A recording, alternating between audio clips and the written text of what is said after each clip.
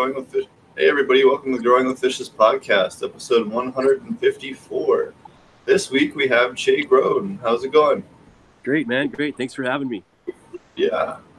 I first met him out in Vancouver, and it was a good time.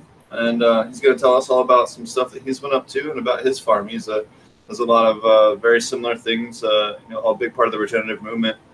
And does a lot of similar things to a lot of the other people we've had on the show as far as regenerative soil growing, and he's going to share with us what he does. So it's going to be an awesome talk, and then I think he's got some other things to tell us about too. So it's going to be a lot of fun. And we also have Roger. Roger had to run off for a minute. I'm not sure everyone else is tonight. I guess everybody else is a little bit busy, but I'm sure they'll trickle in as they usually do. And Roger had to run off. He'll be back in a few. So tell us a little about yourself and what you do, buddy. Sure. Yeah, I'm the founder of Rosebud Cannabis Farms. We're up and coming in BC, Canada. We've just got a confirmation today. We're passed through the next stage of our application process. So we're starting with a nursery, and then we'll be moving into outdoor production. And phase 3 is a product line. Awesome. So tell us a little bit about your grow and what you do as far as how you go about your methodologies. Yeah, we got a lot of similarities to your group. It's great to be on this podcast, connect with a lot of sort of like-minded people. It's a small circle, this regenerative cannabis community. So we're doing similar things. We're using living soil systems. We're producing a lot of our own amendments on site, trying to reduce our carbon footprint and close loops. We're doing water harvesting and water capturing. I'm a permaculturist and into regenerative agriculture. So we're incorporating a lot of those concepts into cannabis production. We're using geothermal heating and cooling. We intend to produce all of our own electricity on site, a combination of solar and biomass units. And really the goal here is to be one of the lowest impact cannabis production sites in Canada. And that's a huge thing when you consider how much energy it takes on average to produce cannabis. And we've been looking at some statistics here. As an example, for 1 kilogram of cannabis in an indoor warehouse production is equivalent to 7 to 10 barrels of oil for the energy it takes to actually produce that. So it's not sustainable. And we're trying to demonstrate a better way. Better way mean more profitable, better for the environment, and potentially a better product. So really it's a win-win-win. We're happy to be able to demonstrate that as we transition into these better growing methods as time goes on. So what are some of the different organic amendments that you make for your garden? I know a lot of people are interested in kind of what their toolbox is, and what are some of the things that you use, or maybe and tell us about that. Sure. We're trying to move away from purchased amendments and actually produce more on site. So alfalfa is a real big one. We do some bioaccumulators, nettles, of course, is really popular, Comfrey. We do some vermi composting on site. Wood chips, we're using wood to actually create electricity, waste wood from the lumber industry. That's our intention anyway. And so we're composting wood on site as well. And then that in turn does some carbon capturing to push us towards carbon neutral or eventually, hopefully, carbon negative. Awesome. Is there any other amendments that you're using, or? Yeah, we're doing cover crops. Clover is really popular. We're mixing it up, trying to use some attractants and some polyculture kind of stuff like you'd see in a guild. We're trying to use rice hull. We don't like to use perlite. I think it takes a lot of energy to produce, and it's not really sustainable. So we use rice hull for the most part for our aeration to help give us some better aggregate in our soils. And really, we're trying to source things locally as much as possible and make sure that it's organic. Glyphosate is a real big issue these days. We're really taking big steps to make sure we can keep that off of our property. So you live up in the Kootenays part of Canada. Tell us a little about the culture and the history of that as far as cannabis goes up there, because it's been part of the culture up there a long time, like it is in some parts of the United States. Yeah, it sure has. We've actually only been in the Kootenays for about 10 years now, but the locals have been really welcoming. It seems like definitely the epicenter of cannabis production in Canada. So we got a lot in common. It really is ingrained into the Kootenays. I remember when I first got there, I was talking to some strangers, people I'd never met before, and they started to unload plants out of their truck and just move them into the house. And from that time, I was from Alberta, and it just blew my mind that it was so open and accepted there. That was my first real awakening to cannabis in the Kootenays and how it's different. I was lucky enough to have my first exposure view of the dragonflies, so I'm a little bit spoiled on my exposure to the Kootenays, but yeah, it's a really wonderful state. Tell us a little bit about the climate there compared to the rest of Canada. We're in this desert belt, the same desert belt that goes up into the Okanagan. So we get pretty mild winters. We do get a lot of snow in the winter, but quite mild compared to a lot of the rest of Canada, and really hot, dry, sunny summers. So I think this is the reason that, the Kootenay cannabis is recognized, or BC Bud is recognized internationally, is that great climate that we have. It's a good altitude, similar to that of Colorado, where we have a less atmosphere. So that way we can get a little more strength out of the sun, a little more energy. So yeah, it really does grow high quality outdoor cannabis, and that was what brought us to the area. That was the big attractor for us. We're focused on sun grown and outdoor production. What are some of the different cultivars you're finding work good up in Canada? I know with the shorter season, especially, you need to use stuff that kind of hurries the hell up once it gets into flower. So what are some of the stuff that you're growing, and then maybe some other ways that you're handling them? Exactly, yeah. The first cannabis I ever saw, or the first cultivar that made me think outdoor is a strong possibility, was actually seaweed. And seaweed has been in the Kootenays for a long time. I mean, I'm sure it's been the bulk of outdoor production in the Kootenays for a long time. For years, it was passing off as indoor, although it was growing outdoors in the rest of Canada anyway. And so people have started to catch on now, but that really showed me the potential of outdoor. And that started me down this path of incorporating Rudorellus or autoflower genetics. So in my opinion, there is Rudorellus in seaweed. It's hard to keep a mom. It wants to flower. You got to keep transplanting it, keep the nitrogen high. And then it moved on to some other local strains. Polecat's one that does really well in the area. Recently, Apricot Kush has become really popular. We've really been working on our own genetics for the past decade, really focused on outdoor production in Canada. Knowing the Health Canada tests are so strict, I think that we're going to see a lot of failed crops here in the future. And so picking the cultivars that are resistant to pathogens that are going to help us pass those tests has been very high on the list. And also knowing a lot of this outdoor product is going to go to extraction. So we started to look at it from that viewpoint. For example, it's not necessarily the amount of THC per the gram or per the bud. It's more about total cannabinoids per foot. When you start looking at extraction, you start looking at outdoor field production. And then, like you said, early finishers is key. Autoflowers, a lot of potential in that. We can maybe get 2, potentially 3 harvests off per season. Really, right now, we've got a couple strains that are September finishers, and we're really excited about moving forward with. What's the latest date? What date do you have to have everything in by up there? Honestly, you can get into the end of June and still be fine. We like to start planting at the end of May. You could probably even sneak into the first week of July and still have a successful harvest. But we do get a short season. November 1st, the snow comes like clockwork every year, and that's the end of it. October is pretty wet, pretty cold. It's not ideal. September is still pretty good. If you can finish off in September, we're definitely finding better quality products for sure. So what are maybe some things that you do that are a little unique, or maybe things that you've learned on, along your path, or things that you've discovered that work really well in your particular area? Well, that's a good question. We don't have the humidity that we get on the coastal region, so we're a little less impacted by powdery mildew and botrytis and things like that.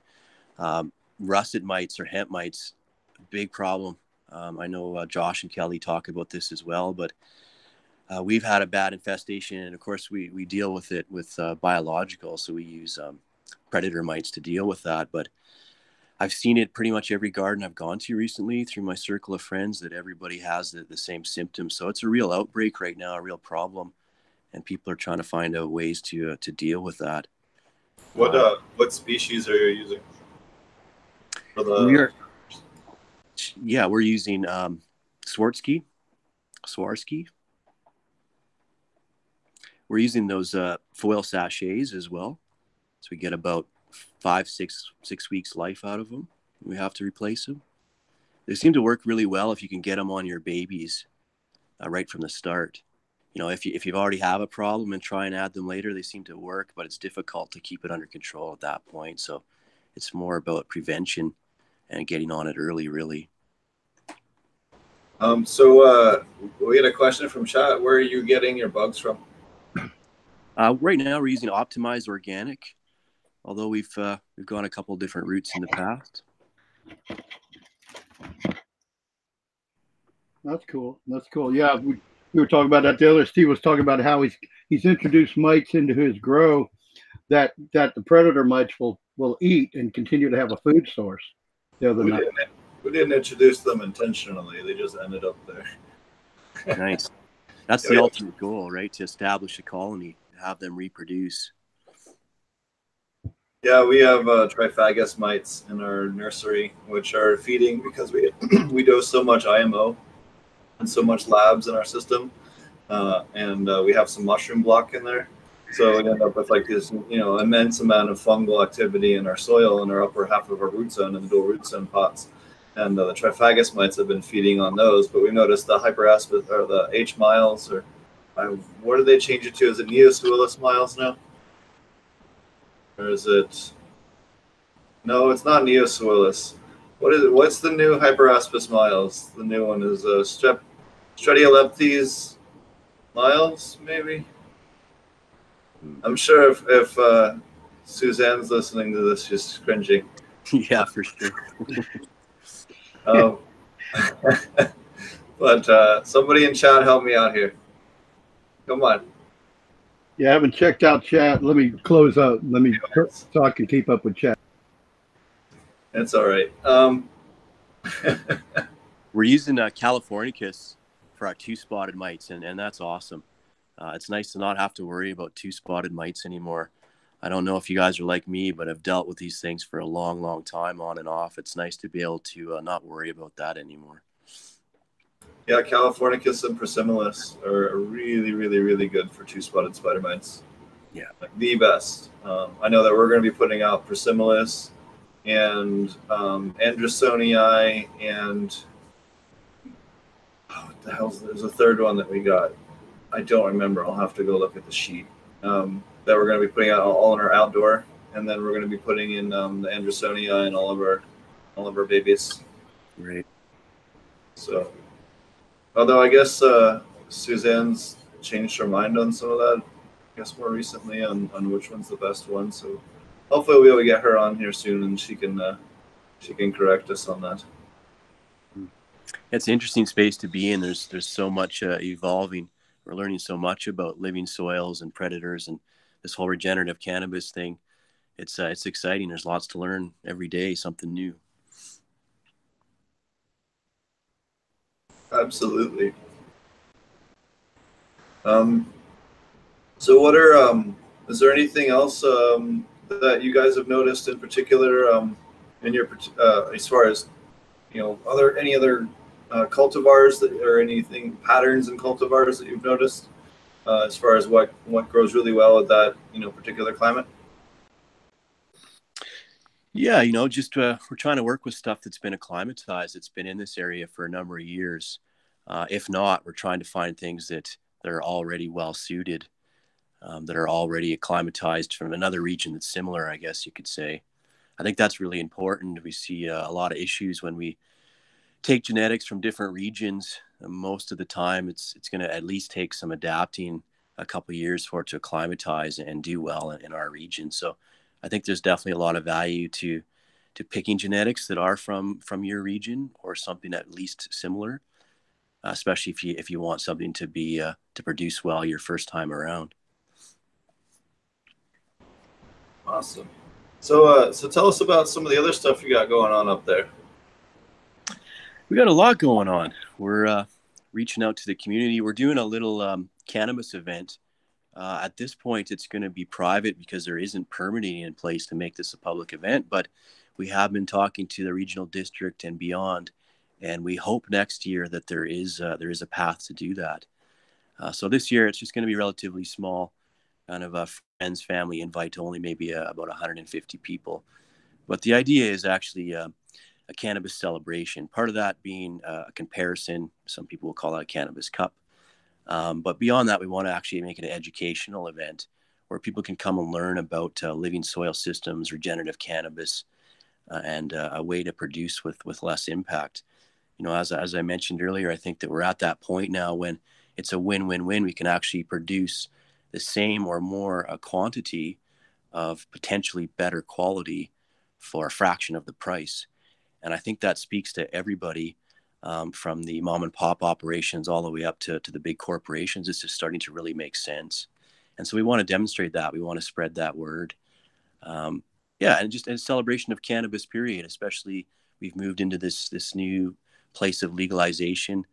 And I think that it's being accepted more by the common folk, and they're looking to understand more about cannabis and cannabis production as well. So we hope we can present a venue for a good cannabis time and some education as well. That's awesome. Yeah, I'm looking forward to that. I'm gonna trying to make my way up there. I think I'm gonna be at that one. So, barring anything crazy happening, I'll be up there. Awesome. Well, we're excited to have you. Yeah, it's gonna be fun. Go up see you. Gives me an excuse to go up to Dragonfly's farm.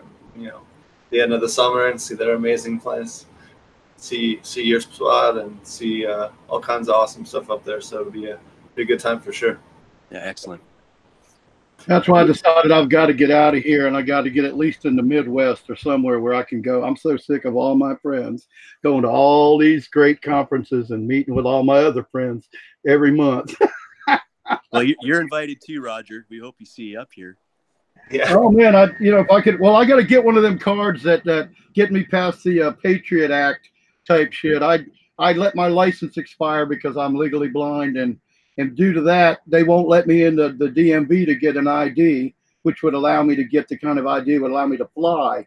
So when we went to Michigan, we had to cancel the plane tickets and drive up there. You know, so it's a long drive from me to you. It's a really long drive, but one day, I don't know, I got this really awesome camper. Maybe we'll get some friends and make a West Coast. We'll just do a trip cross country and visit everybody we know all the way across, you know, because I don't have anybody to answer to. You know, I get my disability check and my pay from my online, you know, activities, and I could go anywhere in the country and still get paid. So, you know, or in Canada or anywhere in North America. Excellent. Cool. So what are is there any other people that are going to be talking there? Is there any other info you want to share with that yet, or just kind of in the early stages? Yeah, we haven't nailed anything down. We're in talks with a lot of different people. Some of them you know of. In fact, maybe you're one of the speakers. We'll see how that goes. See if you're interested. But again, the idea is just to educate people on a more sustainable growing practices. So everybody in that community with knowledge would be a candidate to come and talk. We like to do a seed exchange.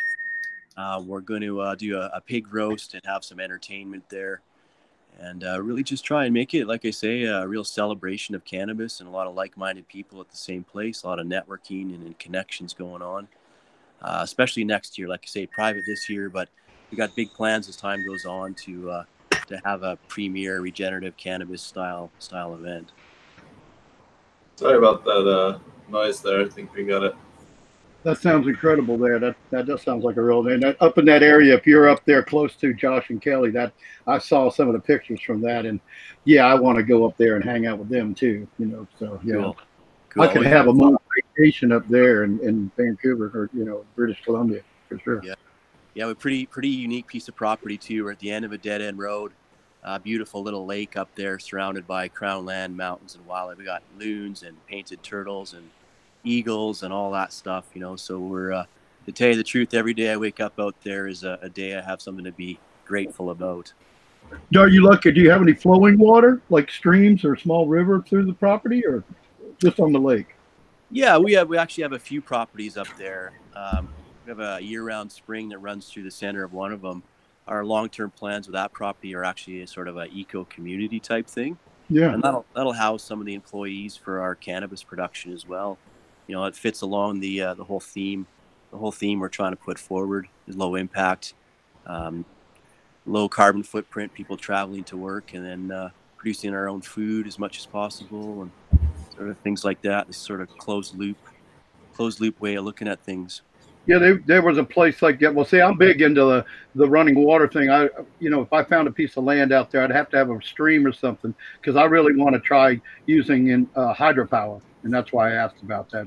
The idea that you could use hydropower because you got like Steve and them have that out on that farm in Oklahoma. They actually have a place there where there's running water, where you could produce hydropower, and that's what I've really been wanting to do for 20 years. But the community, there's one in North Carolina. I cannot think of what it's called right now, but it's the same kind of deal. Everybody has to live in like a 10 by 20 house, or like very small footprint houses.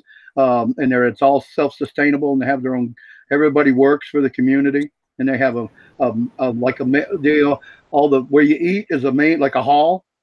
They have all in the center of the community. So all cooking and eating is done in there. So you don't need a kitchen in your cabin. And it's really cool. I love that kind of idea. Cool. So what are some of the other things that make the grow scene up there unique? What are some of the different processing that you're doing, and how do you go about maybe drying and curing your stuff before you process it? Well, I guess it depends what we're going to end up using it for. The drying and curing, I think, is probably the same that all you guys do, is low and slow. Cool temperatures and nice and slow gives you the better terpene profile in the end, right? So we do a lot of ice water extract for personal use. We're running a MMAR license since 2013 for several patients on our neighboring property, and so we do a lot of ice water extract on that. I love the fresh frozen. I love the taste that we get out of that and the flavors, and of course the clean product, generally speaking, a lot of melt factor going on. So that's one of my favorite. We stay away from the hydrocarbons. It doesn't really fit into to our niche so much. If we're looking for like a shatter type product, that's going to come from rosin. In fact, our rosin, we like to actually make bubble hash and then squish that into rosin. You're not going to quite get as much out of it, but in my opinion, you're getting a premium quality. That's what Steve likes to do, man. Right on. He does the hash. He makes the hash, then squeezes the hash to make his rosin. Or at least that's what he was doing for a while. There's no telling with Steve. Yep. He probably figured out some new space age way to make it better. Or if he always working on stuff for sure. But still, like, I think nothing really beats that quick wash, freeze dry, especially if you have a freeze dryer. Freeze dry it overnight, squish it the next day. Man, it tastes so good. Yeah. Especially if you just cut the plant down and immediately bubble it. Like, don't even give it a chance to, just to cut it down, immediately ice hash it, and take those trikes off and make that live rosin. Yeah. So good. Yeah, exactly. That's my favorite. When it comes to flower, my little trick, and it's not like I'm the only person doing this, but one of my favorite things to do is pick my favorite plant, put it into a cold, dark closet right in the pot, so the pot's probably going to be pretty close to dry. I might even be starting to wilt the plant a little bit, but then just shove that in a dark, cool closet in the basement and come back, 6 weeks later kind of thing. Let it die real slow. It seems to really sweat out the crystal, trying to hold in the moisture as a defense mechanism. And then along with keeping the roots intact, that's some of the best cured flower that we've ever done. That's my favorite way to do personal. Wow. So you don't even hang it. You just let it dry out in a dark, cold closet. Yeah, right in the living soil. If it's in a pot, you just move the whole thing into the dark, cool closet.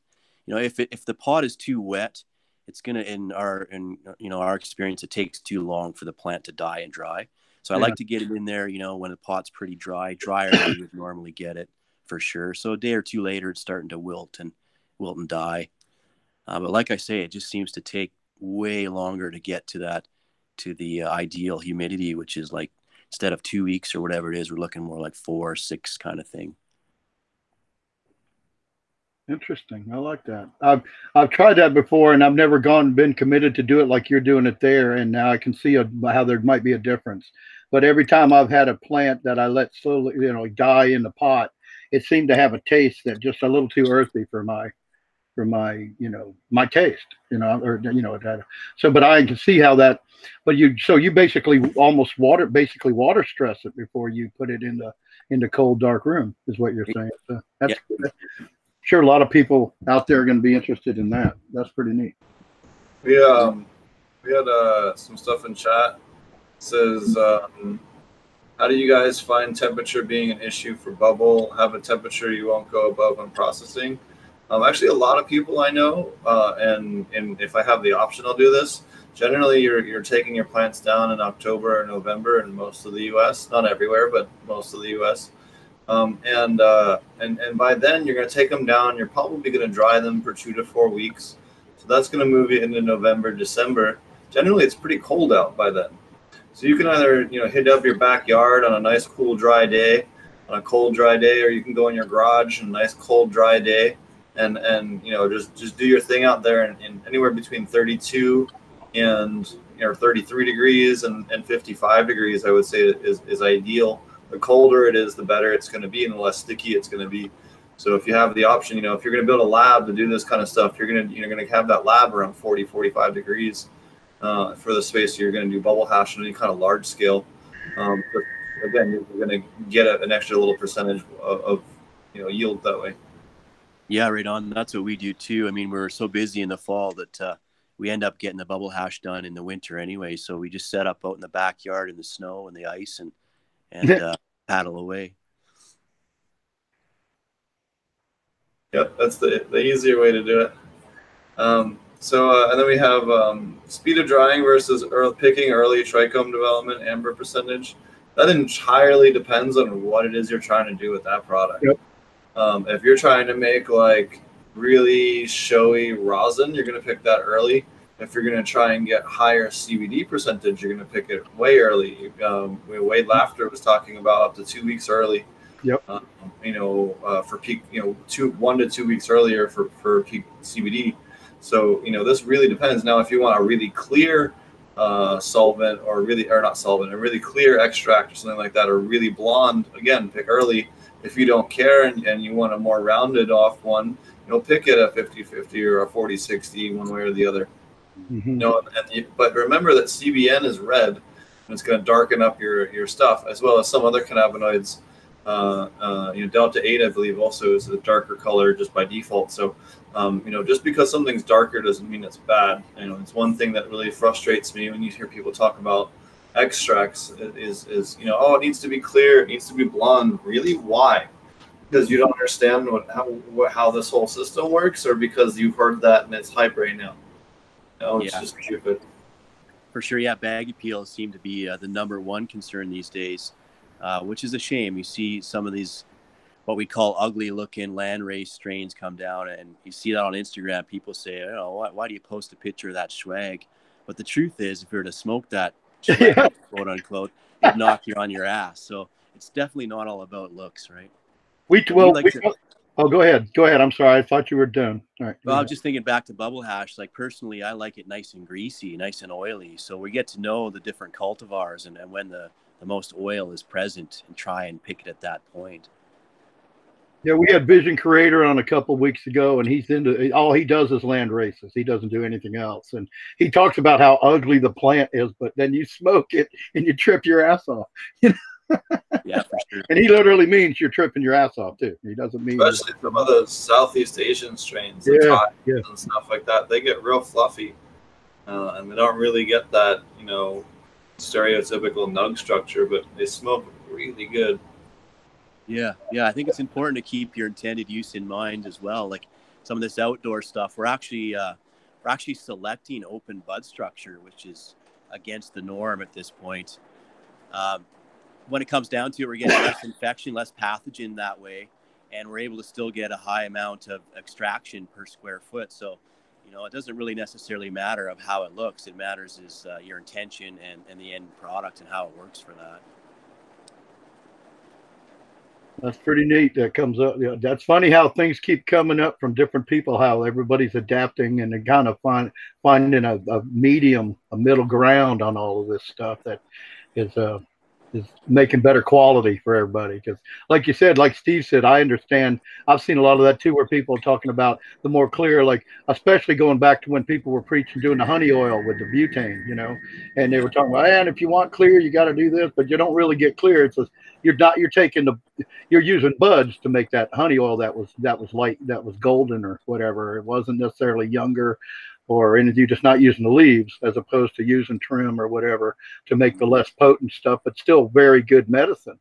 But I think that's where that belief came from, was the old days of, well, they were looking at the quality of the honey oil, and it had to do with that really was whether you're using buds or whether you're using trim. I think a lot of it just comes from that company, the Clear or whatever, hyping the shit out of it, and people, and then distillate companies pushing it because it's like one of the cheapest, lowest quality products that's out there. You can make it out of pesticide-ridden stuff. I mean, we had Mike West on a couple weeks ago talking about that.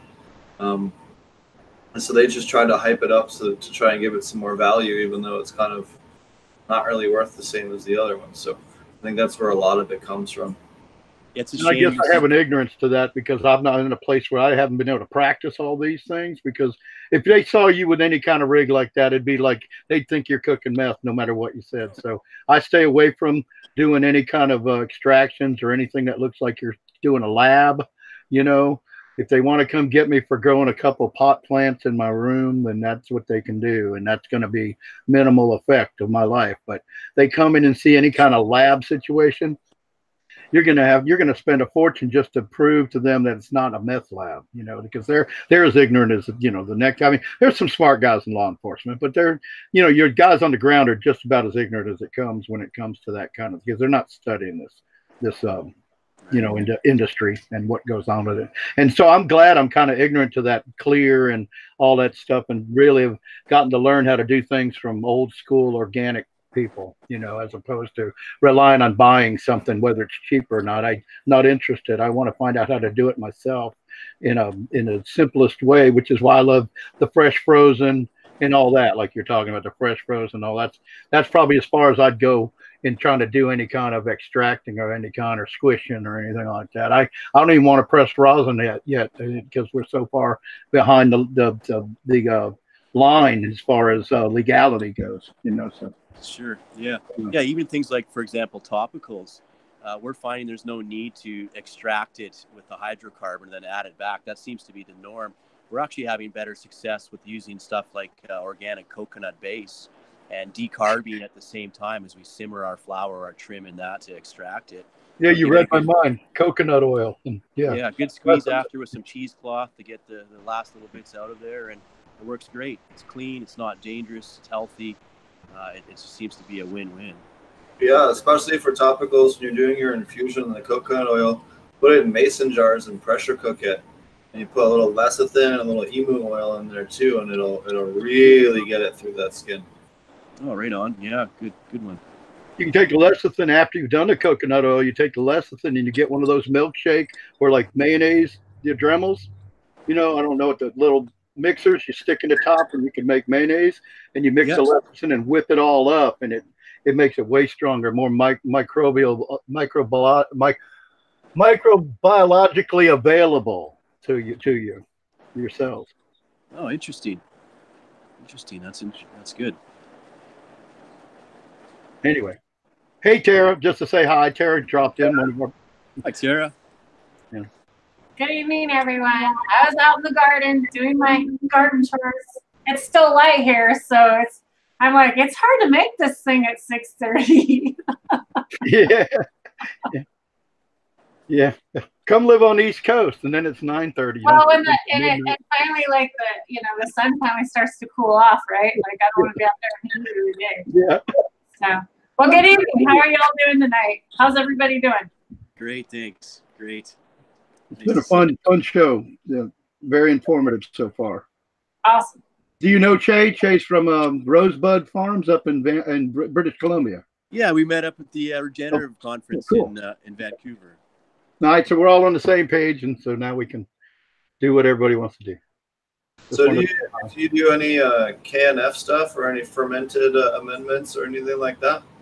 You know what? That's where we're headed right now. I don't, but well, I do a little bit, but we got a lot to learn, and that's really our focal point at this point. We see big advantages, we see it working, but we just haven't explored it deep enough to incorporate it yet. But it's coming. It's coming for sure.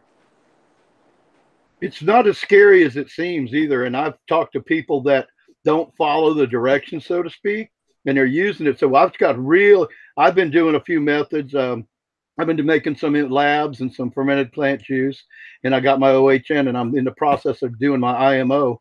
But it's not as scary as it seems to be, and I feel it's really safe because I've talked to people when they recommend 1 to 1,000, and they're going, well, I'm doing it like 1 to 20 or 1 to 50, and they didn't kill their plants. They thought they still got good effects from it, which, you know, I want to stay closer to the benchmark when I'm beginning to do something. I want to stay with what the masters teach and then maybe change it later as I might think. And even Steve's got enough experience with it now where he has made some changes for certain aspects or certain situations where you would make it stronger. But the fact that I know somebody that made it extremely strong, like super extreme strong, and it didn't kill anything.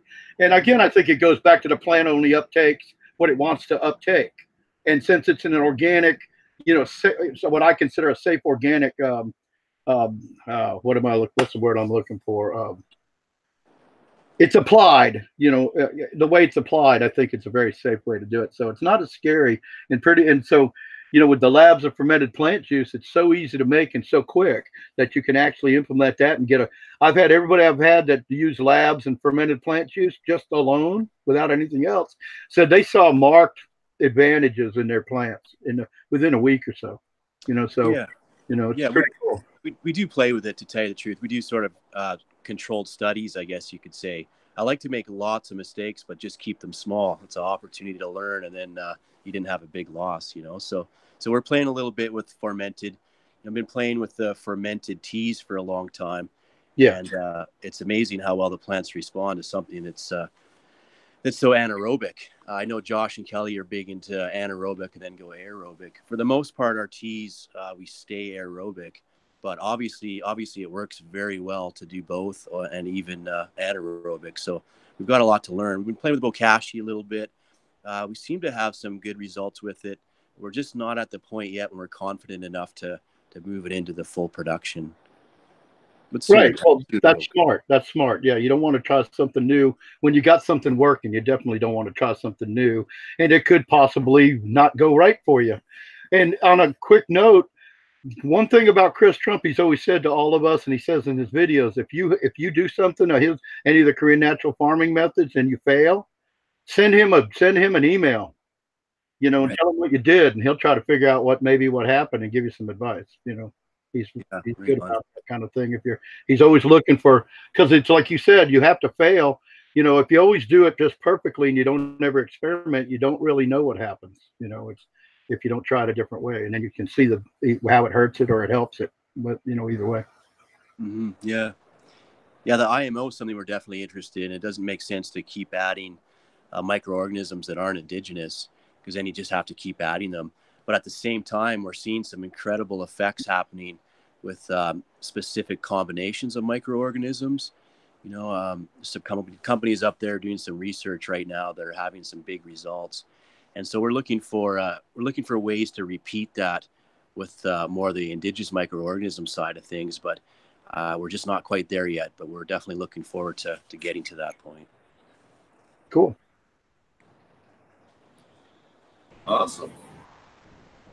So is there any other, topics you wanted to bring up in regards to cannabis or cannabis growing? I kind of give you the floor to talk about anything you're kind of passionate about or think you're concerned about in the industry. Well, to tell you the truth, in our community up in the Kootenays here, it's so ingrained into the culture, into the community. It's pretty sad to see a lot of people losing that opportunity, and that's what's happening, unfortunately. It's quite difficult to get into the regulated system. There's a lot of hoops to jump. The application process is difficult. It's quite costly.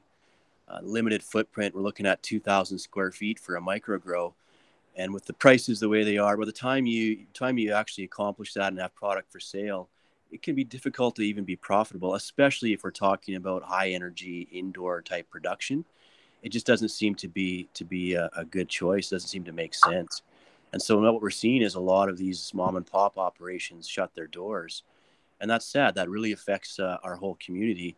You know, in the Kootenays, I can't give you the exact number, but a huge portion of the funding that moves around in the Kootenays is cash that's come from cannabis production traditionally or in the past. So to see that change, it's pretty sad. And then outdoor prices have dropped. So I've heard from, you know, $2,000 a pound at one point down to a few $100s. I mean, I've heard pounds going for $400 at this point. So people aren't bothering to do it anymore. You know, why would they jeopardize themselves, potentially incarceration and theft and all the other issues that come with it on the gray market for to break even or to hope to break even. So really seeing things change. I hope that the government lax up a little bit and relaxes some of these regulations and makes it easier for these smaller cultivators to be involved. We definitely intend to support the community if we can, but it's going to take the government making it a little bit easier for us to be able to do that.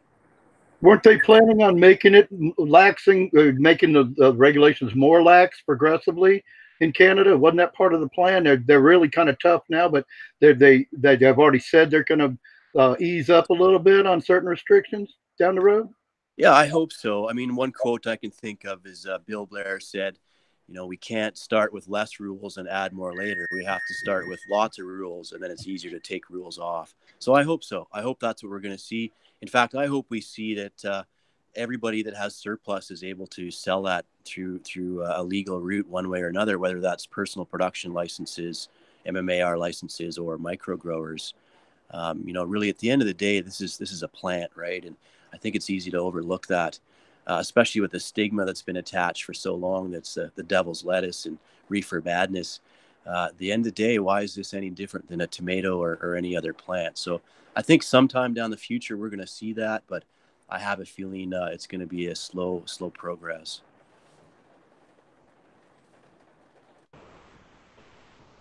Yeah, I know.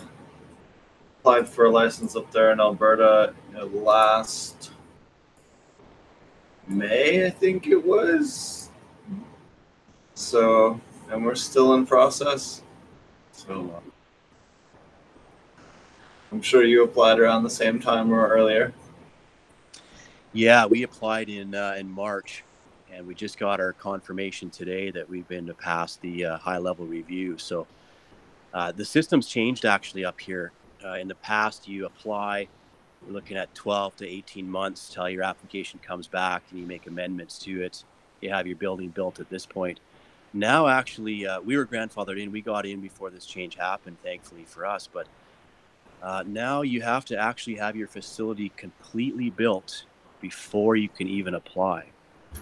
And so the reasoning behind that is there's a backlog of applications. I guess there's over 700 applications, and the majority of those never actually build a building, but in fact, they just look to sell their application.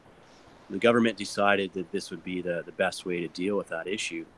I'm not going to comment one way or another if I think it's better or not, but at the end of the day, it's easy to see that it makes it even more difficult for the small guys to move into this space. It's hard enough to get funding for a project, but even that much harder if you can't put an application in first. Yeah, I know it's been really wild being through that. I know a lot of small farms, how would you, you'd be sitting there waiting for your license and not even know if you should plant your, for the season, and you could end up taking off a season and cost you your farm, and I'm sure it is for people. Sitting here still waiting on a license. So, they need to just issue temporary permits and then do the whole licensing process, not force everyone to wait and cause this kind of crazy bullshit. Yeah, that would be great. That's what a sane market would do, is get the market going, put testing regimens in, and then go through and say, hey, we're going to issue final permits, but, we'll issue the temporaries for now. So, but they don't do that and Canada's completely screwed itself out of the international market. Canada really was set up in the beginning and could have been the international marketplace for cannabis. and they've done nothing but try to screw that up every way, every chance they can. I mean, look at how completely asinine the edibles restrictions are. You know, and the concentrate, 10 milligrams per package, completely ridiculous. And, you know, that's totally unreasonable. Like what's a cancer patient supposed to do? You know, just get cases? Like, they're going to buy it by the pallet? Like, what the? Yeah, and I really think ignorance is to blame for that. Ignorance meaning just not educated, just not knowing any better. So as these rule makers start to use themselves and understand really what it takes, I think we're going to see those change. You know, but like I say, there's a lot of people that haven't really moved into cannabis or dabbled with it yet. And as they're starting to educate themselves, then I think we'll see the rules reflect that. What seems like the problem, like what you're talking about, I think the biggest problem of it is even though all these people have applied and they're all professional growers and they know they're professional growers, they never include them in implementing any of these regulations or using the common sense between a farmer and the government. There's no liaison. There's nobody in the middle expediting this in order to make it reasonable and smart and economical for everybody. It's just a bunch of guys that are 65 to 75 years old making laws that never smoked a joint in their life, you know, and they never farmed in their life, much less smoke a joint, I should say, because they're not farmers. You know, they're not even, you know, consulting farmers because it's cannabis. So they don't even look at regular farmers to consult, which is they look at how they screwed up all the farmers all over the place. And they're doing the same thing with cannabis growers. Yeah, I agree. That's true. You know, there's definitely a lot of issues in cannabis all over, getting better all the time. But at the end of the day, I think it's easy to forget that we are making some progress, that cannabis is legal here. And that's a huge milestone. That's something to be super thankful and appreciated about. You know, as time goes on, we can fine tune it. But I think sometimes, myself included, it's easy to get focused on the issues and how they could have done it better, and then forget really that such a milestone has happened, that it actually is legal now. I mean, that's huge. We've been dreaming about this for our whole lives. My old man always used to tell me, one day cannabis will be legal. And I think, you know, Pops, I don't think so. But here we are. So it's a happy day. For sure. Despite, and I say this a lot of people, and no offense to all my friends, because I'm trying to get in the industry myself now because it's so much out there. But I tell people at my age, we haven't been looking to make $1 million off of cannabis our whole life. I'm in my 60s. We've been looking to be able to have it legal so we could grow it and smoke it. And so sometimes when I hear people that got into, you know, I feel I have empathy for anybody that got into business that's not working out. But that's like any business. Everybody wants to open a restaurant, but 80% of those fail in the first year, you know, and that's the same thing I think happening with the cannabis industry. Steve and I talk about it all the time. There's so many people. The reason there's so many good jobs out there because there's so many people that have the money to start a cannabis farm, but they have no clue of what to do on a cannabis farm. Once they get once they spend all their money and have their licenses and all in order and their you know, greenhouses or whatever, you know, set up, you know, they have no idea of standard operating procedure and other things that you have to do and have to think forward on, you know. For sure. The biggest thing I think that people overlook is these prices aren't going to hold forever. And we have an advantage. We can look what's happening down where you guys are south of the border and use that model to predict that's going to happen here. I mean, it's just the way it plays out. And what's happening is a race to the bottom at this point. So how do you be competitive when your production prices are through the roof? So we're still seeing the majority of these operations that are applying as indoor, high intensity, high energy consumption facilities, which means high production costs. And it's just not in my opinion, a plan for longevity. So I think that's the biggest problem with a lot of these setups and why they're not going to be successful looking long term. I was thinking that same thing, and you actually hit it on the head. You're actually going there already. You said you know some people that are having to, the price of their pounds are down to $400, so they're closing their doors. Well, we already have friends in Washington. Well, we have one particular good friend of the show, Josh, that has the cannabis conference. Yeah, him and Leighton have the Regenerative Organic Cannabis Conference, and he's got the same problem. He had 1,000 pounds and he couldn't sell them because it was down to like $200 to $400 a pound, $600 a pound. You know, that's not what he grew it for. You know, he didn't grow it for that. The price in California has gone up quite a bit. How's it going up in Cali? So Yeah, it's actually stabilizing in Cali and Oregon. But again, summer's coming around, so that's also partially normal for the season, and also partially because the biggest thing, in my opinion, is just consumer education. People know the difference between good and bad weed now. They're not really, overjoyed about just having a $40 ounce of weed, and they're actually going out and looking for something that's good, or the specific terpene or cannabinoid profile that they want, and that's allowing the room for the cottage industry to kind of get the prices back up a little bit, because they're the only ones really catering to that market. And also, once it does settles a bit, there's always going to be craft growers that grow better, and you're going to get more money for your product if you've got the best quality, cannabis or whatever you extract from it on the market. You're going to get the extra money eventually.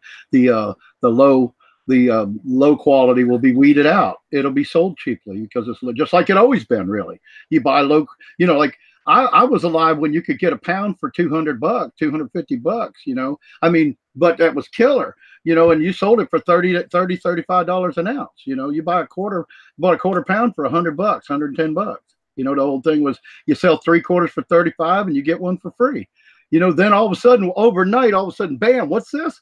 A cellophane, hermetically sealed cellophane package with a 1/4 ounce of one bud in there. And it was like Sensimilia. That was $35. All of a sudden, you went from an ounce for 35 to this one bud for 35, and then we went to where we were at 2,000 a pound, and the market changed, legalization changed a lot of stuff because it flooded the market with so many people growing and all, and we knew that was going to happen. But just like you said, even if you're not a commercial grower, at some point, even home growers are going to, because you have to pay attention. There's some people that are going to get into growing that are going to quit growing eventually too. Even though they're growing now, they're not going to grow forever because it's actually work. We all know that a lot of people don't like to work. So. I think you're going to see that, like in Oklahoma, everyone's panicking because the number of licenses issued. But first off, I would say at least 20 to 25% of the people that have a license are not even going to get a harvest that's sellable.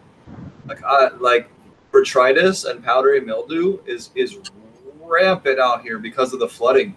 The humidity level here has been high for a month and a half, like literally like just rain, or I have pools of water around the house. There were the river near our house went from being normally long enough you could probably swim across it in a normal in a minute or two, wide but not that wide, to being 2 or 3 miles wide.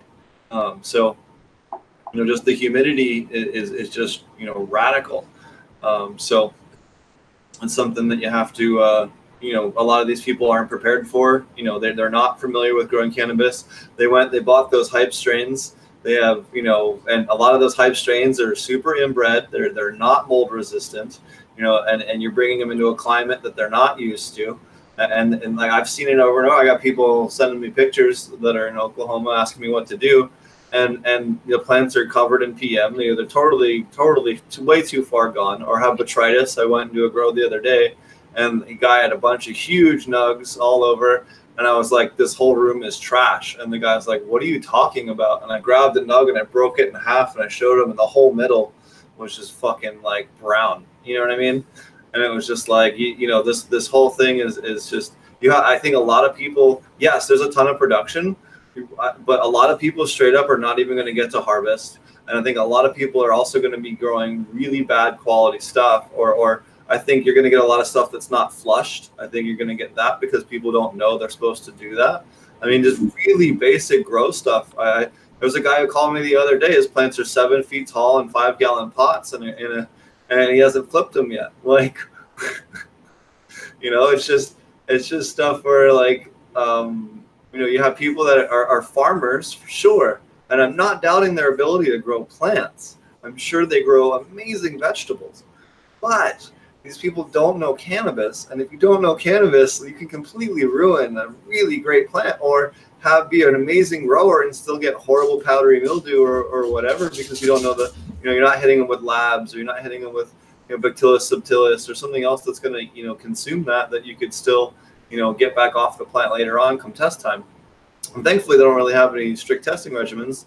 I think that's going to end up changing in August. They're going to actually start testing stuff. But right now, we're one of the only dispensaries in the state, a Kind Alternative down in Glenpool, Oklahoma. If you mention DGC or Growing with Fishes podcast, you get 5% off down there.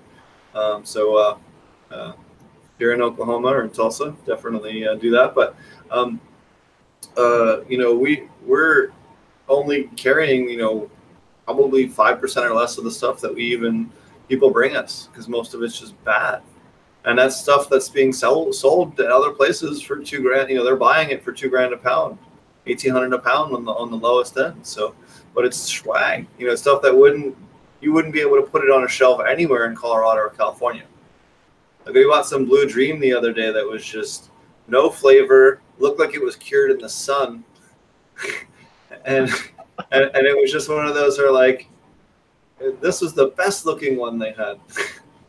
Well, going back to the disease and stuff, some of that with the rain and the flooding is just bad luck for some of those people. But you did get to what I was going to kind of push you towards, is you have that dispensary. And I think we've been talking about, you've been turning down 80-90% of everything offered to you because it wasn't quality enough. And, and a lot of that, some of that had to do with the storms and all, but most of it had to do with the ignorance to what you have to actually do to grow that high quality cannabis that you can market, And I hate to call anybody ignorant, but that's an easy way to describe it. The lack of experience. Lack of experience is a really big issue here too. We're seeing really poor quality cannabis come out of these large production facilities, and that's what the common folk are getting into this space, or going into these stores and buying. It's just not up to par, so they end up, inevitably back on the black market. But it's a poor quality, and that's directly related to a lack of experience. What you guys are talking about. Yep. And it's a big problem. And it's funny, like, if you know what you're doing, it's pretty easy to be successful in Oklahoma. But everyone that's actually successful is from out of state, it seems like, or has employees that are from out of state. So it's kind of funny. So that's and what Jay experiencing up in British Columbia, where he's actually got people that were good growers, but they just, because of the glut of the oversaturation of product, they're starting to have that same issue like they did in Washington, and California. And I guess I never heard much about what's going on in Colorado. They seem to still be thriving pretty well over there, but I'm not sure. But I do know, we all know our friends on the West Coast have been suffering for a while now. Yep. That's why I left the West Coast.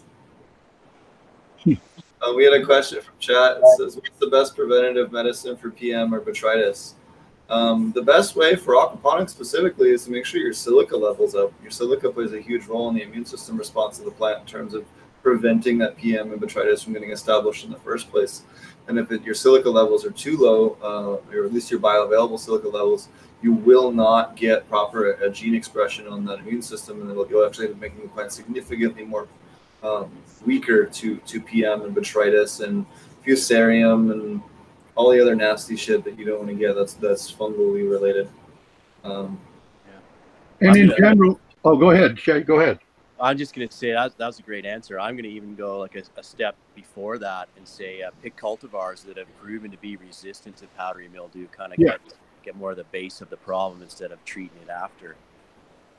Absolutely, and sometimes you can even find phenomes within a cultivar that are a little less, a little more resistant than others. I know we've had a couple of Warlock. One of the early strains I worked heavily with doing aquaponic cannabis research was called Warlock, and it took us probably 3 different phenomes to find one that actually, really enjoyed being in aquaponics that wouldn't get PM. But if you actually, I suspect you have a little tiny spot of it, you can actually take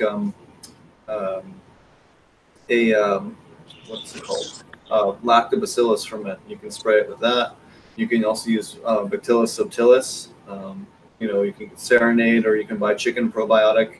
They sell it as chicken probiotic for chicks.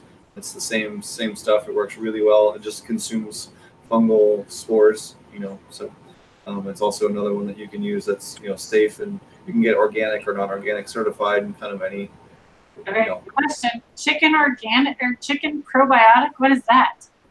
Yeah, so Bacillus subtilis is sold in a powdered form for chicken probiotics, mainly for the treatment of pasty butt and a couple of other. I don't know the actual scientific name, but it's basically used to keep. They put it in water for chicks so they don't get sick. Is it only for the little ones? People do use it for adults as well, but it's primarily used for the youngins. Only if they're like sick, right, and showing something. Like, No. You use it off the bat. So if you have chicks, you would use it in your water to prevent disease issues in the digestive tract. It's a proactive method, Tara. So very similar to using lactobacillus. Oh, you know, very interesting. Never even heard of it, and I have chickens. There's a product you can buy over the counter called Serenade that's actually sold for use on plants. It smells like a boys' locker room from a high school, but it works really well. And I wanted to add to what Steve said about silica. For those of you aren't totally familiar or haven't got into KNF yet, fermented plant juice is high, and so if you're using the right plants, you'll get silica from your fermented plant juice. Yeah. So that's another proactive method and input you can use from natural farming. Yeah, horsetail is really good for silica. Yeah, I got some growing out in the front. I got some singing nettles out there, but I did dandelions because I like the candy. When I'm done, I get to eat the candy.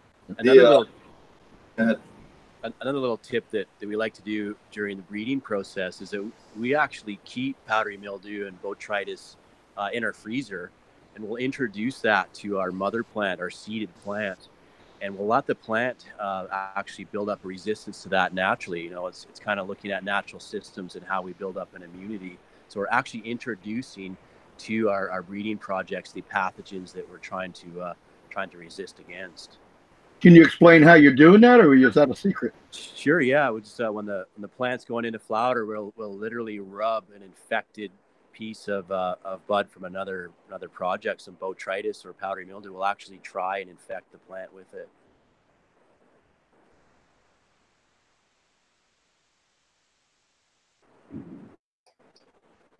Oh, I thought we lost you for a second. Your head froze. Oh, there we go. There you go. Yeah, we're having a pretty bad lightning and hailstorm here. You might be able to hear it in the background. So after you rub it on there and try to actually infect the plant, what do you do then? What is your procedure after that? Just let it run through till the seeds are done. I mean, we're trying to develop resistance. Think of it as we would take an injection. What's that called? Flu shot. Yeah, exactly. Okay, so that's what the whole point is, to do it while you're growing the seeds, to allow it to be in for the plant to be infected by it. It'll put it in the seeds and thus supposedly make it the plant will start developing resistance to it, especially after a few generations. If you do that a few generations, it's usually successful. That's interesting. That's really cool. Yeah.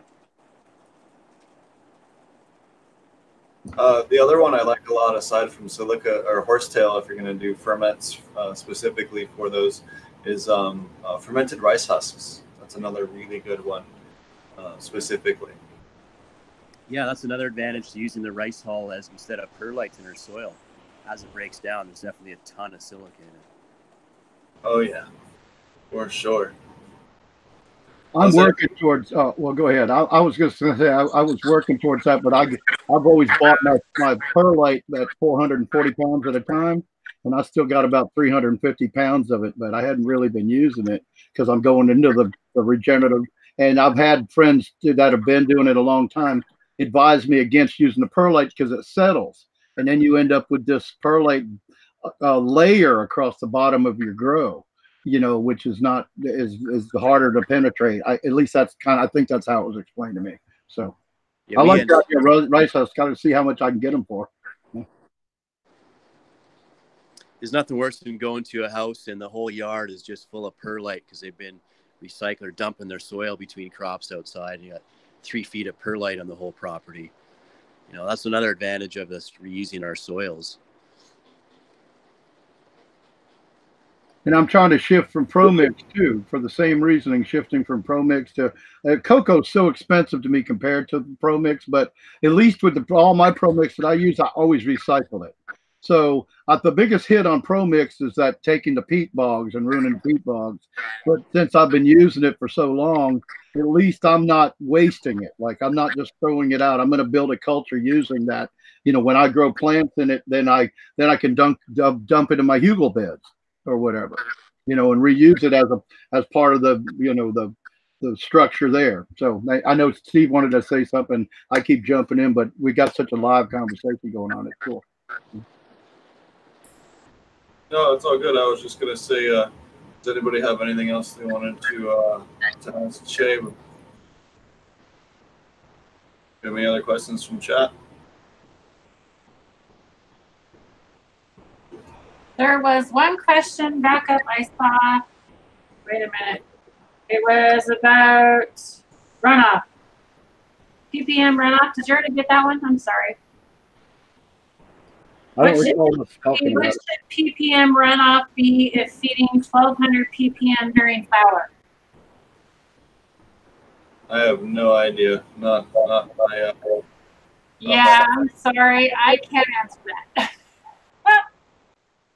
Can you repeat the question? Because we talk about runoff all the time at our website. What should...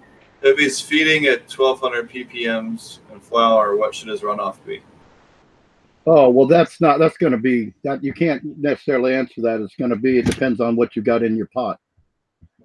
That'll cause it to change on the way through in the pH. Yeah, that's kind of a really complicated question.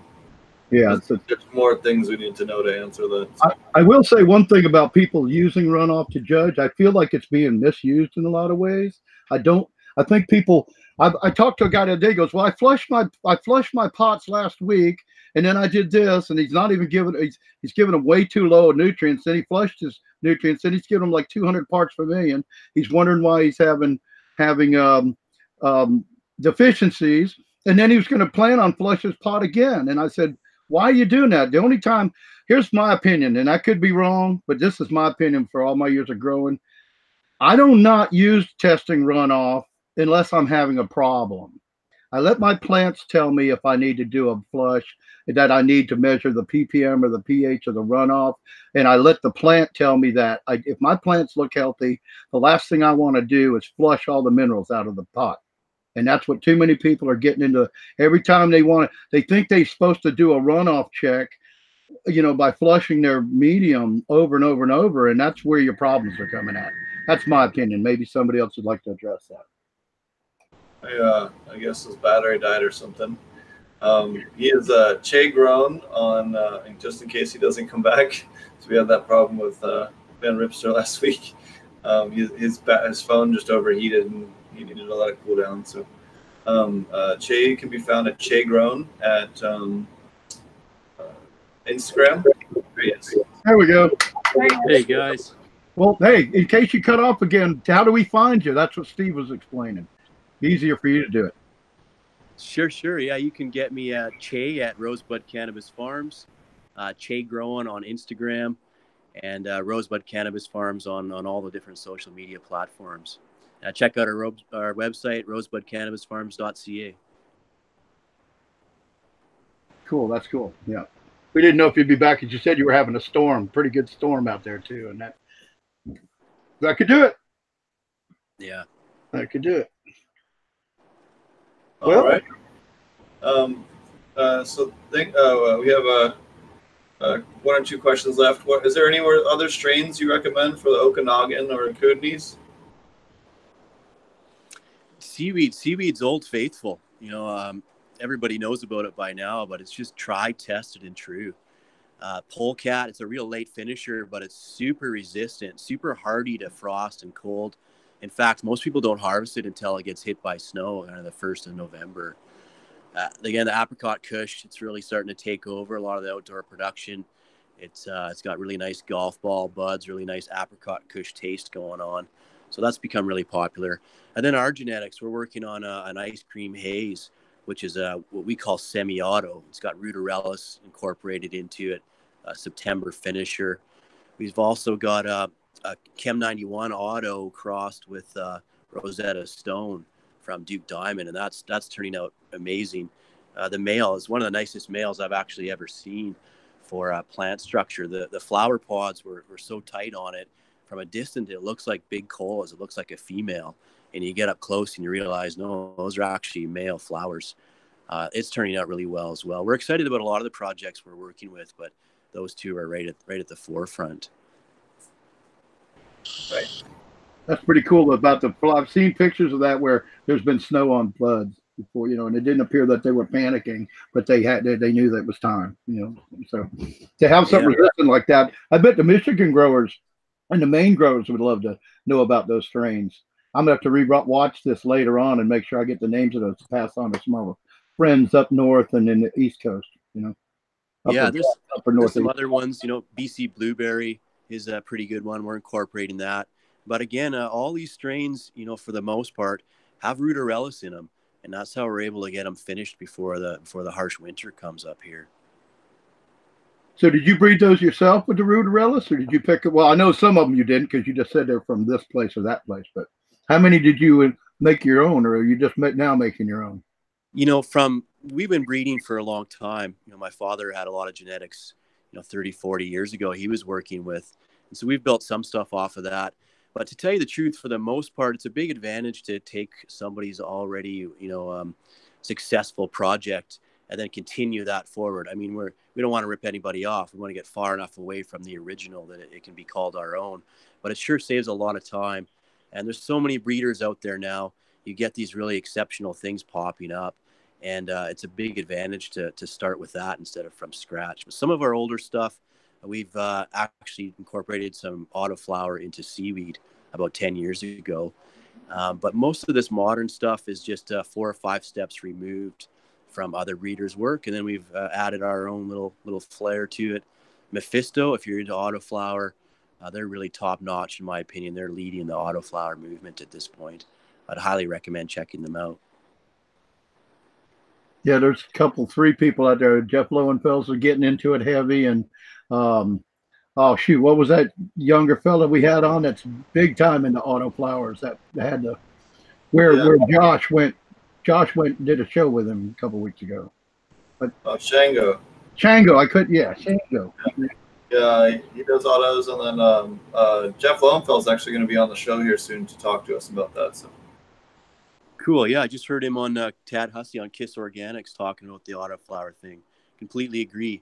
There's other advantages to autoflower too. You can harvest in succession instead of that big workload at the end of the season. Your first harvest is really high quality, probably comparable to indoor. And of course, you're going to get quicker to money. You're going to be able to reap some rewards earlier in the summer before the market's flooded. So there are a lot of advantages to working with autoflower. I think the key to autoflower, in my experience, is that it needs to be sun grown. Indoors, to me, I just quit growing it indoors. I have no use for it indoors. It takes up space where I can get much higher yield. But everybody I've seen that did it outdoors, I could say, okay, I could be happy with that plant, But I've never got one to finish in under 110 days either. They have all these claims about 90 days and. Well, I harvest by trichomes generally, and I've never had one anywhere near ready at 90 days. But so it's basically, I found it for me indoors, it was the same amount of time, almost. They have an auto in Jamaica called 47. A lot of the guys grow up in Orange Hill, and that one finishes in around 50 days. Wow. Oh, and that's where your photo period is more like 12-12 though. Natural photo period with the sun is 12-12 there. So that's another thing. The shorter photo periods, like growing. Right. Yeah, we're getting some of this stuff to finish in 70 days under 24 hours. What? That must be strong Rudorellus traits. Then. I don't know. I disagree with doing 24-hour personally. I think there's certain I'd love to see someone do a comparison of chemovars with like a dozen strains. Mm-hmm. I know it's there's some autos though because you can't take clones. Yeah. Well, I've had people. There's some advantages. Go ahead, Jay. Go ahead, but because it was addressed to you anyway. So yeah. Oh, no problem. I'm cutting in and out a little bit, but there's some advantages I think to 24-hour light as well. Like for example, you have a lot less intensive lighting, so which opens up that possibility to people that want to grow with the LED strips and things like that, and actually have a really high quality harvest, you're still getting the total amount of intake, light intake over that period, even with a half or less of the light.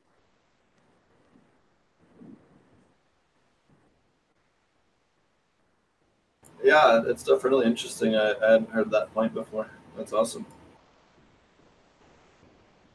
So what's been going on with your grow this week? Sorry, you talking to me, Steve? Yeah, what's been going on with your grow this week? We're just doing a lot of transplanting. We got a lot of company stuff going on in Calgary, and I'm just headed back home to the Kootenays tomorrow, but we're a little bit behind. We'd like to be transplanted normally by now, so we got a lot of that going on. And then we're taking clones off of everything, numbered clones, so that we can sex them and also pick our keepers. We're going to do some feminized work, and so we're going to pick the best females of the batch to use as our donor plants. And the way we find that is by cloning them numbered clones and flowering out the clones. In fact, we even root the clones in 12 and 12, so it doesn't take long at all to know what you got. Awesome. Yeah, I know it's definitely something I like to do too, is rooting in 12-12. One thing I was going to say a minute ago was I've had friends that we say you can't clone autos, and they did, but we still believe that the plant's going to be at the end, and eventually it's going to the quality is going to continue to deteriorate. But they did clone successfully, so they wanted to argue about that. So I didn't. Basically, I just said there's still the clone is we all know the clone is the age of the mother.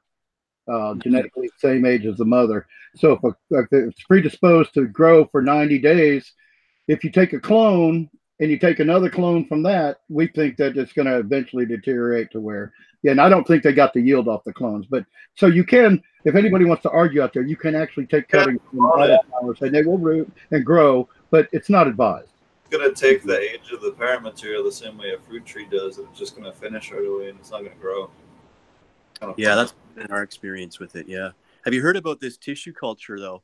How now I can't confirm this. This has just been presented to me. We're on a phone call next week about this, but how we can actually reset the internal clock of the autoflower cultivar by putting it into a tissue culture. Have you heard anything about that? No, and I kind of lost interest with tissue culture when I learned how easy it is to culture viruses and lots of other stuff. So it just seems like if you had a really specific reason to do it, it seems like awesome, but it seems like a heavy investment to clean up all the cultivars that you want to use to begin with. Even if you're starting from seed, a lot of cultivars have a lot of junk in them that you have to clean up before you can even, you have to clean them up 6 to 10 times. We've had a couple of other people on the show talk about this. Kevin Jodry talked about it. I think Kevin McKernan talked about it. I'm trying to remember who else talked about it when they were on the show. Alan talked about it as well. From PFA, and Bokashi. So this is the kind of stuff that it's really cool for sure. But you need to have really clean lines, and it generally takes quite a bit of money to clean those up before you can actually work with them. Generally 10 grand or more to clean up most of these cultivars to the point where you can heavily use them in tissue culture with predictability. That's a good point. I kind of I was consulting on a major grow op that was trying to build up in British Columbia, as a matter of fact, and I kind of fell out of it for two reasons.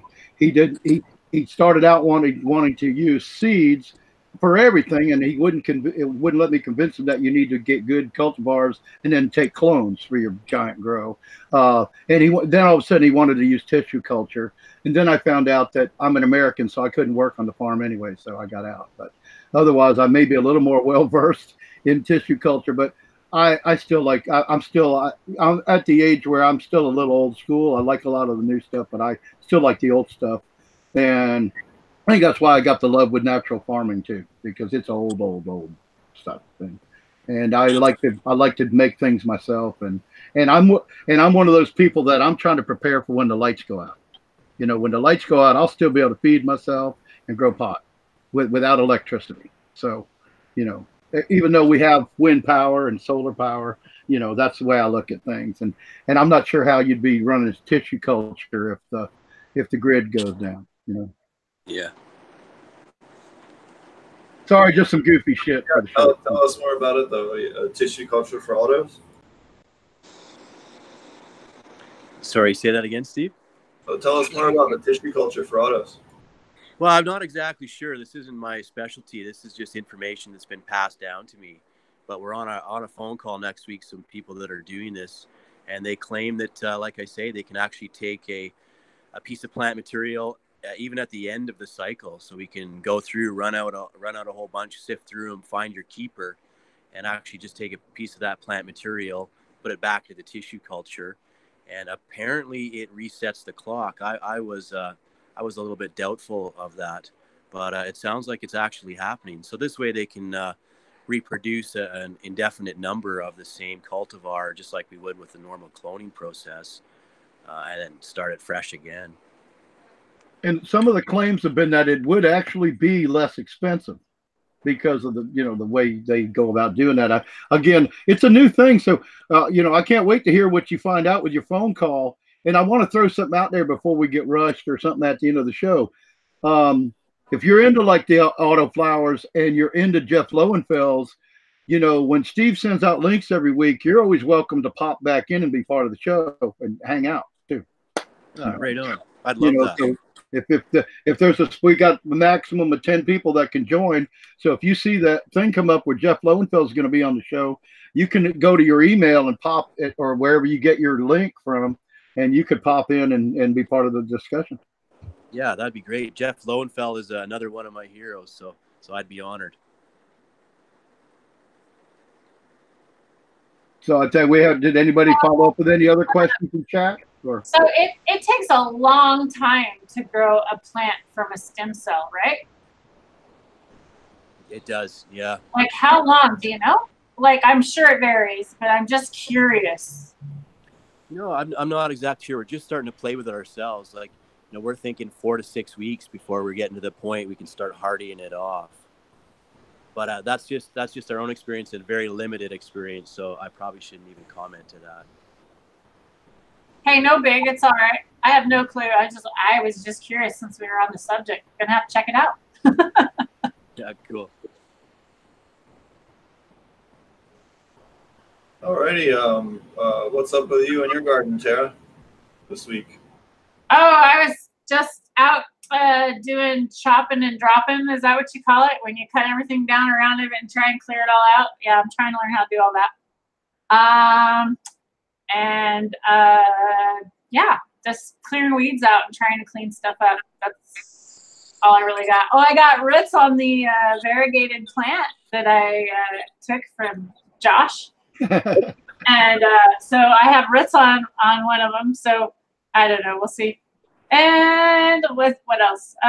The mullein is huge out behind my house. I've got to take some pictures. Like it is like, my husband says it's like a mullein jungle back there, and yarrow is growing crazy everywhere. It's because we normally don't water back behind there, and I've decided to water that whole area because I want to have a goose pen up there for all my geese and my 3 geese.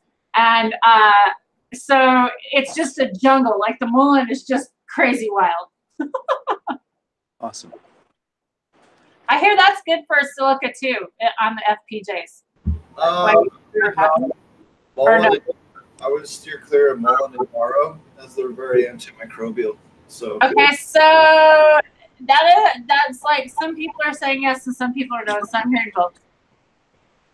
Well, I can make an antibiotic out of it, so I'm not going to use it for probiotic gardening. It seems a little goofy to me. I would use comfrey. Comfrey would be a much better replacement. Well, I don't have that growing out there, darn it. Comfrey's one, man. Comfrey will take off just like the mullein does. You get that started, it'll race through. Oh, really? Okay. I'll have to get some comfrey then. I don't have comfrey. I think there's just so many great cultivars that were already sold on, like the horsetail and the singing nettles and the dandelion and even thistle. thistle is great to be used for fermented plant juice too. Oh. And if you're a devil worshiper and your yard is full of thistle, like everybody claims that'll happen to you if well, I don't know why I'm going off on the thinner thing tonight, but you don't want thistle. Thistle, that is russet mites are attracted to thistle. Stay away from thistle. I cleaned it all. But I did get in a fight with a stinging nettle tonight. Right there, you can see kind of like a spot. And then up here, this looks amazing better. I can't believe it actually fell on the thing while I was trimming it. And I came in, I rushed in right away, put cold water on it, and then I put this cannabis cream on that I made. This is like all of my my squished rosin chips that I did, and I put them in a crock pot and cooked it like for 3 days with coconut oil. And I slapped that right on there, and it took the welt and the stinging right away. I can't believe how good it feels. I'm so shocked. Cool. The stinging nettle welts me up. I am like huge swollen normally. That's interesting. I didn't know that happened, and I noticed mine starting to bud or flower or whatever because it just looked like a bunch of little wires sticking up. And I noticed today that it's got a bunch of tiny little foliage on it, but with my eyes, it was a little harder. Well, okay, so they seem to be, when they are seeded, they seem to be super more potent than when they are before they bud, because when I've touched them before and I've ran into them, and they normally aren't this bad. And today was like really bad. So I don't know if that's true. Maybe more terpene, whatever. I don't even know what the thing is what it is that stings you. I don't even know. Might simply be an allergy. Could be. Yeah, but it works quickly. What's up with you and your garden there, Ryan?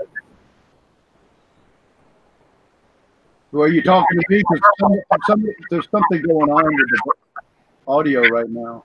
Also, there we go. What's up with you, Roger? Oh, well, it's funny. I was looking at my stinging nettles today, and they're doing really well. My horsetail's going crazy. I got to repot a bunch of vegetables and stuff like that. I'm in love with my dwarf banana plants. They're just blowing me away with what they're doing. But I'm feeling really good because I was late to the show tonight, and I never miss a show. But at 9 o'clock, I've been trying to get somebody to come out here and help me because I'm deathly allergic to hornets and stuff. And I got a lot of growth back in the back, this time of year in the swamp, where I've got tons of green plants like Tara's jungle, that are all kinds of weeds and stuff. And there's all kinds of hornets and bees. Not all of them will kill me, but some of them will. And I'm trying to take back over the back area and clean up my greenhouse, but I can't do it without, since I'm alone, I can't do it without having assistance or a helper or somebody helping me do it to watch my back in case I do get stung. We can get to the hospital in time. I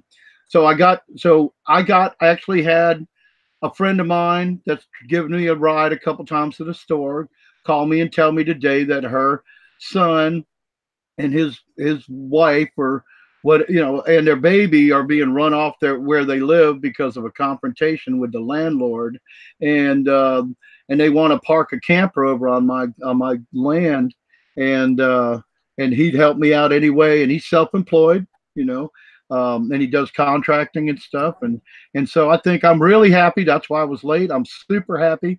I truly believe I found an honorable young man with a young baby and a wife that want to come out here and have a place to stay and get on their feet.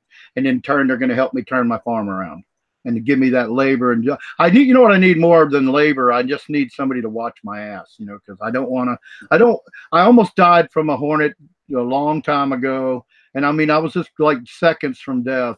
I really don't want to experience that again. So I'm very happy. Maybe you should have an EpiPen. Well, I do have EpiPens, but that doesn't keep you alive necessarily. You still have to go to the hospital. If you can't drive, it's a long way to the hospital. Yeah, that's true. You got to get your steroid injection, and it's funny when they gave me the Epi, they gave me immediate because that's what opens up your throat. Because when you get going to anaphylactic shock, it feels like those weed things you see on TV at night where they got the curled claws on the bottom and the handles like handlebars, and they stick them in the ground on the weed and they twist it and rip the weed out. Well, anaphylactic shock feels like somebody pierced your chest with one of those and start twisting on it, and then your throat starts closing up where you can't breathe. And so you got this real, you're in trouble because your chest is tightening up, and it's just painful like a heart attack, and then your throat's tightening up, and at some point you can't breathe anymore. So it's just the fact that, so yes, I know all the EpiPens and Benadryls, but here's the interesting thing. I've still not gotten anybody to give me a reason for this. They didn't give me the Benadryl shot till they got me in the ambulance, and I'm not sure if that's because maybe you could be allergic to Benadryl or what, but they gave me that epinephrine, and they hooked me up to an IV, and they injected me with some steroids, but then they never gave me the Benadryl shot, which was 25 milligrams, if I recall, until they actually had me on the ambulance. And then, of course, I went down and sat in the emergency room for a few hours. They were wanted to see if I would, go back into shock or whatever like that. And but I'm just saying, that's the reason why. So I'm super happy. If he shows up tomorrow for work, I'm going to be as happy as I've been in about 5 years. Having somebody to come out here, and first thing we're going to do is I'm actually going to put some of my farming aside. And the first thing we're going to do is go clear a space between the well and the electrical box for him to put his camper, and have a place to, just to be on the land. And I'm going to take a chance, because I'm not one of those kind of people that really want people to come out and be on my land. But I know his mom's a hardworking woman, and she's got a master's in psychology. And she works, she's really nice person. And she asked me to help out her son, and he came over immediately as soon as I called him. And once he realized I called him, that's why I was late anyway. So I apologize for being late to the show for all you people out there that love me so much, but the thing is I was out there talking with a fella that's going to help me out. And I might even have some cool stuff to tell you about my farm here in the near future. But Great. Awesome. Everything's going great. So we've just been prepping out here for the outdoor, trying to get that all in. We have about a little over a half acre. We've got about 800 plants we're going to be putting it in. We were just mowing everything down today, getting everything prepped, we're going to end up putting everything up on pallets and bags because there was some stuff sprayed in January, and we're going to make sure we wait our 180 days before we even consider putting anything in the ground. So we're going to go ahead and put them up in 100-gallon pots and, do some companion planting for this year. And then we're going to switch everything over to hugel beds in the fall. Once the plants come down over the winter, we're going to build up hugels all winter time. That's going to get them inoculated. So awesome. And that's what I'm also doing. We'll be doing I'm trying to get my hugel bed finished. So I'm going to be working. Since I have help, I'll be able to do that, Steve. I'll be able to drag a whole bunch of wood out of the back part of the property that's been laying there after hurricanes. It's all dry. It should make an awesome hugel bed. So. Yeah, and then we've been just trying to get everything else. We had to move some buildings around because of some issues we found underground. When we actually went to dig some foundations, there were some things that were going to make it a lot harder. So we decided to shift some stuff around a couple of feet to make things easier. And so we got that all going. We know what all of our floor plans are. So just kind of getting everything finalized with the build and getting everything ordered. So making sure we got the last of our plants all ready to go. So we'll see. So it'll be a lot of fun, and we'll have a lot more content in the next, next week we'll have all the outdoor plants going out. We'll have a lot of outdoor content. And then probably 2 to 4 weeks after that, we'll have the indoor stuff starting to go up. The nursery might even be ready here in the next 2 weeks. So, everything's kind of really going quickly now that we got most of the gear there. It's just kind of as fast as we can put it together. It's a lot of fun. Right on. Exciting times. Isn't it funny? You make a plan and then you start to dig, and then you find you can't dig there, or that's weird. When you dig in, you find a spring that you didn't know was there. So you never know what you find when you're digging. So we had to change some of our design, but it worked out just fine, and no big deal. So yeah. Alrighty. Well, why don't you tell everybody how to find you there, Che? Yeah, just like you say, Rosebud Cannabis Farms. We're on all social media platforms and the website. And then you can get me on Instagram. You can follow what we're up to in our personal production license under Chegrown, CHEGROWN. You'll recognize the beard.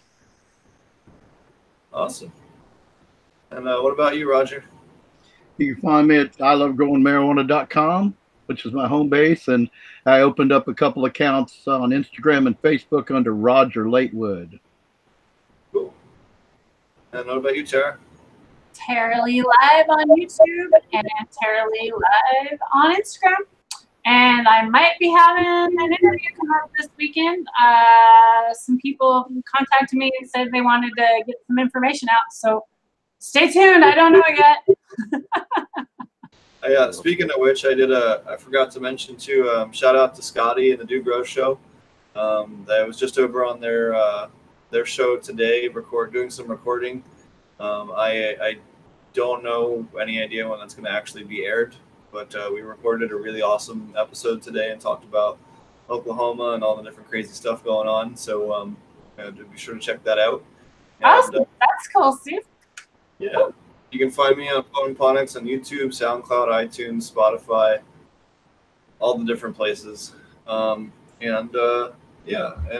catch you guys again next week. So Tuesday, we're going to do another really awesome, cool powwow episode. We're going to have Sun-Grown Mids. We're going to have Dale Hunt. We're going to have Beth Schechter. And we're going to have a couple of other people. We're going to talk about, everybody knows about all the bullshit that happened with Phylos. Like, what has happened in the last few months to move things in the right direction, and what are some of the things that growers, what has happened, post Phylos fuckery, in terms of protecting breeders and how things have changed. So we were hoping to get Kevin McKernan on to join us for that too, but he's going to be in Italy and going to be 3:30 in the morning when we start the episode, so he's not going to be able to join us. But you said Beth is going to be on Tuesday? Yeah, so Beth from Open Cannabis Project. Right, that's what I wanted, Open Cannabis Project. Okay. And Sun-Grown Mids, the guy who's put out a lot of work into trying to move this thing forward. Those two people, him and Beth, have put out the most amount of ideas more than anybody else, and Beth has put a hell of a lot of work into trying to put something together that's tangible that people can use, and Dale's been a large part of that as well. So it's going to be a really cool episode, and one you're not going to want to miss. So we'll see you guys on Tuesday. All right, take care.